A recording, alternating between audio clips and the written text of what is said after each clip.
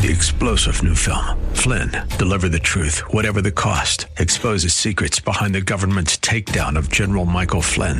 Flynn knew what the intel world had been up to. He ordered the first audit of the use of contractors. This set off alarm bells. He told the truth. He was the most dangerous person for Donald Trump to hire. They had to get rid of Flynn. Flynn, deliver the truth, whatever the cost. Available now. Watch it today. Go to salemnow.com. salemnow.com.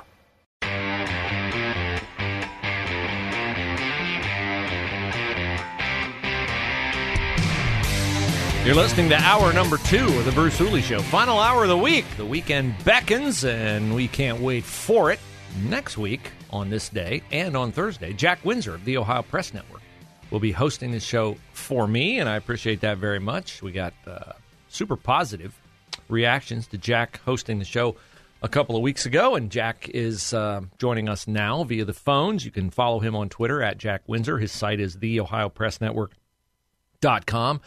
And, Jack, we have another opportunity, tailor-made, for the left to break out its George Floyd playbook. We have a black man died in an altercation with a white man, and so much the better. It's a U.S. Marine, former U.S. Marine, and now a New York City subway killing, the kind of violence that happens on the subway pretty routinely, although this one, I think a display of one man's courage and valor to protect innocent people around him, will be spun and is being spun into something that underscores all the things that the left loves to stand for. Well, Bruce, first of all, thanks for having me today. It's always a pleasure to be here with you and the Answer family. Yeah, it is tragic. And, you know, the mainstream outlets are going to spin this as black man versus white man. Black man dies. Mm-hmm. The reality is, most of the tragedies we've seen, and I hate to use blanket statements, but the recent tragedies, whether it be shooting or in this case what happened on the subway, they involve people who are mentally ill. This gentleman, to me, I'm not a psychiatrist, I'm not a doctor, but appears had some deep, deep issues, not recently, over more than a decade probably, if not longer. He, my understanding, his rap sheet is about 40 incidents deep. There was an outstanding warrant. And by the way, there was a black gentleman, I believe, involved in either, altercating or, trying to apprehend him. But those are the things that the mainstream outlets won't tell you because it doesn't fit the narrative. Instead, they want to show you a picture of him in a Michael Jackson outfit and paint the picture that he was just some harmless guy on a subway that a Marine killed. And it's a travesty, right? I mean, if you want to solve a problem, Bruce, you covered athletics for a long time. I grew up an athlete. If I was in a slump in the batter's box, I tried to find the solution so I could hit the ball. Here, the progressives, it's like they're immune or allergic to solutions. They don't want solutions. They want rhetoric so that they can advance their progressive agenda, and that's what we're seeing here. Yeah, and that's what we're seeing in Columbus. I mean, the irony of this is, this week, the Dispatch is running a long, extended story on affordable housing. And they put Dublin in the crosshairs, Dublin and New Albany, as places where their housing is exclusionary.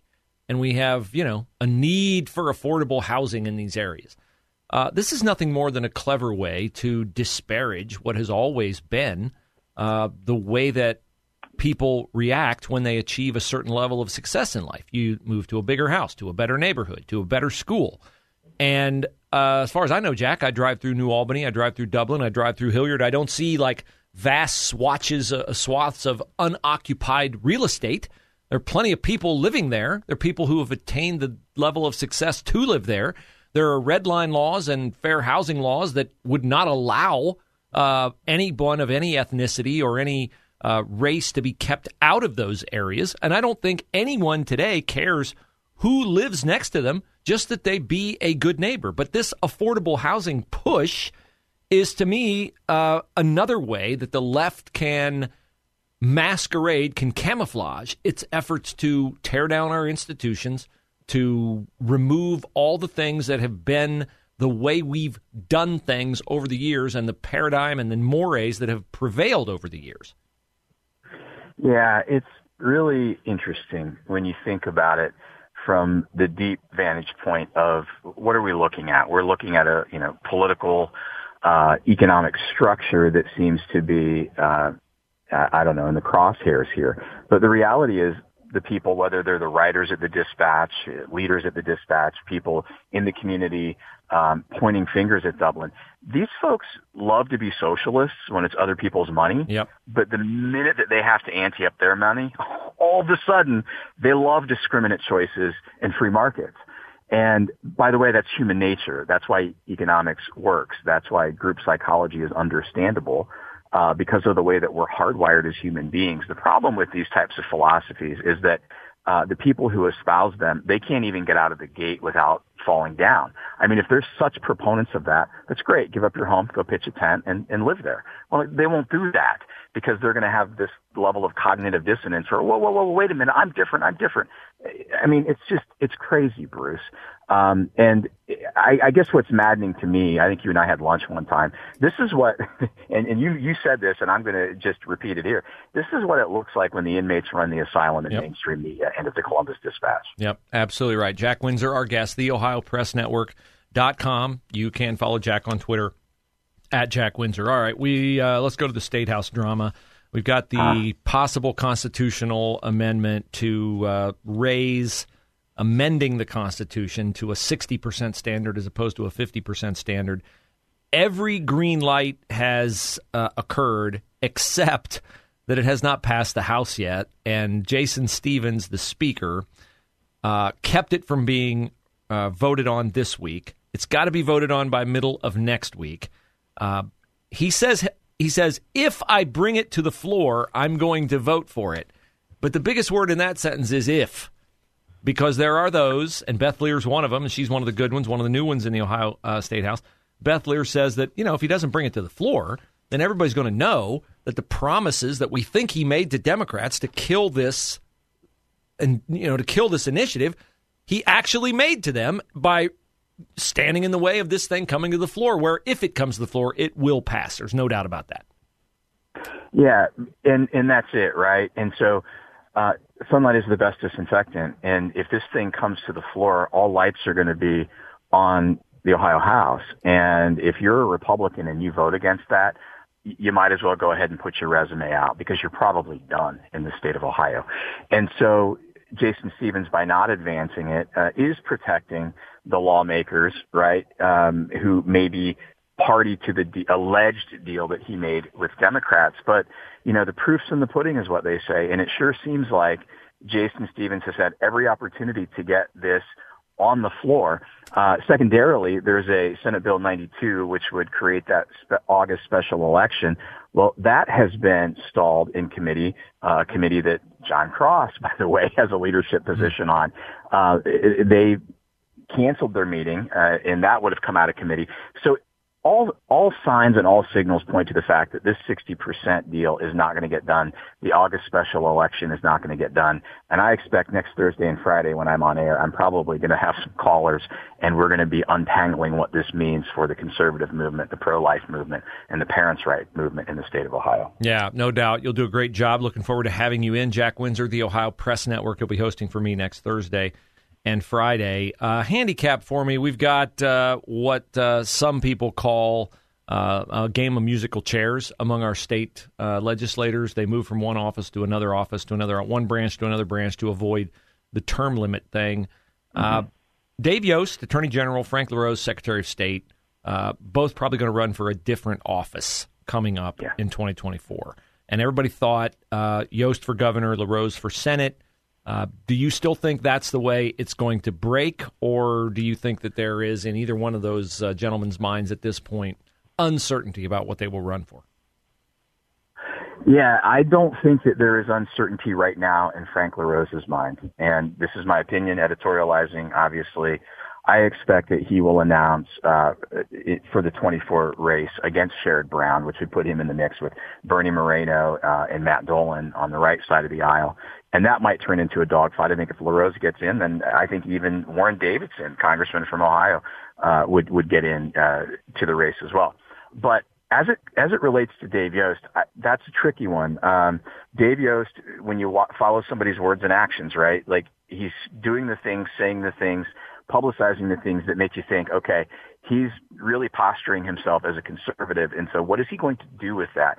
I would have guessed governor, and I'll tell you why. As the attorney general, he knows where the bodies are buried. Yeah. I mean, he's the guy that the governor's office consults with. So, if a John Husted runs, which I think everybody expects in a primary against Dave Yost is the guy that might know what strings to pull to say, hey, John Husted, let me tell the Republicans in Ohio a little bit about your business.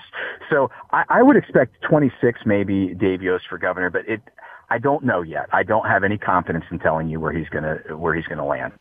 Yeah, it's going to be interesting to watch the whole thing play out. I particularly think the Senate race is going to be super interesting because I think Bernie Moreno is a force to be reckoned with in Ohio because I think his story resonates, and we'll just have to wait and see if we're right on that. But, Matt Dolan did okay in the primary the last time, and but I think Moreno's story resonates, and when you're in next week, you can assess that if you care to. But I appreciate you coming on the show today, and look forward to seeing you next week. God bless you, Bruce. Have a great weekend, man. There you go. Jack Windsor, the Ohio Press Network. Now, Ron DeSantis, governor of Florida, everybody knows that. He was on the Hugh Hewitt show this morning. What did the governor have to say? Find out next.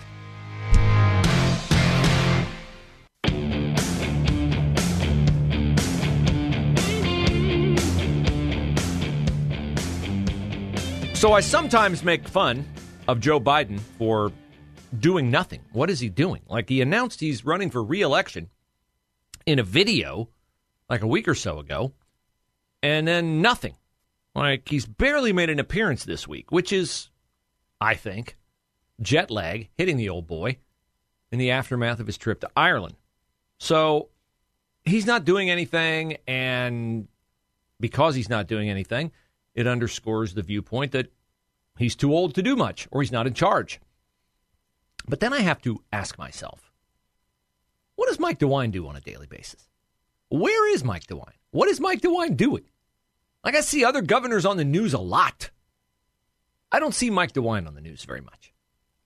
Is Mike DeWine hunkered down in Cedarville? Is he pounding the lectern at the State House trying to get school choice passed? The idea of that is just ridiculous, of course, because our governor is not a leader. And then I see Ron DeSantis. He's touring the world. I know Ron DeSantis is running for president. Mike DeWine isn't. I get it. But while Ron DeSantis is going to Israel, and while he's giving speeches all over the country, he's also getting things done in the state of Florida. And he's getting practical things done. Okay? So he was on Hugh Hewitt this morning. Ron DeSantis was. And whenever DeSantis is asked about running for president, he always says, well, we're in the middle of a Florida legislative session. And once the legislative session is over, then I'll look at, what my options are. Now he knows what he's going to do. Of course he knows what he's going to do. But you might think, well, what is going on in the Florida legislative session? So I thought it would be interesting to play some of Ron DeSantis' comments this morning on the Hugh Hewitt show on just the practical things that he's getting done in the state of Florida for the state of Florida. Because I know there's this perception out there that everything DeSantis is doing is meant to spark headlines. Oh, he's taking on Disney. Oh, he's taking on the woke. Oh, he's fighting a culture war. And all that's fine. I want him to do those things. But if you think he's not an effective governor, listen to this little bit of Florida legislative minutia that Hugh Hewitt asked Ron DeSantis about, and Ron DeSantis explains why he did it. And then, if you're like me, you can envy the fact that Florida has a governor like this, and we don't. I grew up on the Ohio Turnpike. The price has never gone down. It has never gone away. We paid for that road like 30 times. What did you do for commuters on toll roads in Florida in December? We slashed the toll starting January 1st by 50% for all our commuters because, they have these passes. So in Florida, we have a Sun Pass. So as you go, look, if you're a visitor, you're paying the toll full boat. But if you're a commuter and you ding a certain number of times in a month, your next bill, you just get a 50% reduction. And so we have people in South Florida and some other parts of the state, they'll pay $100, $150, $200 a month in tolls depending on where they have to go for work. So this is going to save people hundreds of dollars, and in some cases it'll save them over $1,000. So when you're dealing with Biden inflation, when you're dealing with all these problems, we've just basically said, how can we provide relief to everyday Floridians? And it's been very popular, and people appreciate it. Well, I looked at it and I said, Mike DeWine, take note. This should happen on the Ohio Turnpike. Hugh got the shot in there, Governor DeWine. Good job, Hugh.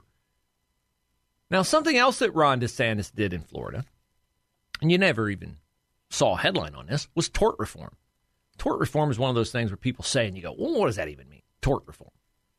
In the state of Florida, where they have a lot of devastating natural disasters like hurricanes, you used to be able to file a lawsuit. Oh, my house collapsed. I'm going to sue the builder. Oh, my roof collapsed. I'm going to sue the roofer. And in the state of Florida, you could sue, and if you won, the other side had to pay your legal fees. But if you lost, there was no penalty to you. No penalty at all. So what did that foster? Well, it fostered all kinds of ridiculous, overblown, unsubstantiated lawsuits. They had like 10% of the claims nationwide for faulty construction. They had 70% of the lawsuits nationwide. So DeSantis swooped in and said, no, if you're going to do this, then you're going to have to pay the penalty. If you lose, you got to pay the other side's legal fees. So that's just common sense legislation. And I hear Seb Gorka say that I don't want Ron DeSantis. He wouldn't be a good president because he's nothing but a politician. Well, I want a politician. I want somebody who knows how to use the levers of power. Here's Hugh's question to Ron DeSantis about teachers' unions and union dues. Again, you don't see this written about, but this is something that really worked for the teachers who did not want to be forced to pay teachers' union dues. Speaking of teachers' unions, another bill that every red state should have done, I think you did it first, eliminate automatic deduction union dues from especially teachers' unions. A lot of teachers don't want to be in those unions. They can't get out without a lot of pressure. You now take the pressure off of them, and bravo. Yeah, so what the unions will do is they'll put an authorization form in front of the teacher, say you got to sign this to authorize the deductions. They don't say how much money it's going to be or anything. So they sign it, and then you get multiple deductions just as a matter of course, withholding and stuff on your paycheck. So it's not something that's as noticeable. So our view is if someone wants to join a teachers union, we should not be involved from the government perspective of doing any of these automatic deductions. They can write the check and they can hand it. I think fewer and fewer teachers are going to want to do that. And in Florida, actually, the majority of members of the teachers' unions aren't even teachers. It's people, other types of employees in the school system. But I've done more to increase teacher salaries than any governor in Florida history. But here's what happened. We would earmark money only for teacher salaries. It can't be used for anything else, but it still requires the negotiation with the school district and the union. And some unions in some of these blue counties were holding back the teacher salary increases and using that as leverage to get other things that they wanted. I'm like, wait a minute, these are the people you're supposed to be representing. You got a pile of cash that we've provided, get the money in their pockets. And so what we're doing this year, we're protecting against the automatic deductions, but we're also doing $1 billion teacher, we call it a categorical. It's got to go to increase teacher salaries. So that's the biggest increase in the history of Florida. That's effective legislation right there. One of the reasons why I like Ron DeSantis. I want to hear more from Tim Scott. The Democrats aren't going to allow any debates. They're not going to let RFK or Marianne Williamson dent Joe Biden. No one on the Republican side should be afraid to debate. May the best person win. 3-star general Michael J. Flynn, head of the Pentagon Intelligence Agency, knew all the government's dirty secrets. He was one of the most respected generals in the military. Flynn knew what the intel world had been up to. He understood its funding. He ordered the first audit of the use of contractors. This set off alarm bells. The explosive new documentary, Flynn, Deliver the Truth, Whatever the Cost, uncovers the facts behind this scandal. Flynn told the truth. He was the most dangerous person for Donald Trump to hire. I find out the worst enemy that I'm going to face in my life is right here in America. They took my assessment and they wanted me to change it. And I was like, I'm not changing it. They had to get rid of Flynn. With in-depth interviews, archival footage, and never-before-seen personal records of the man behind the headlines. I just felt like I was drowning. Flynn, Deliver the Truth, Whatever the Cost. Available now. Watch it today. Go to salemnow.com. salemnow.com.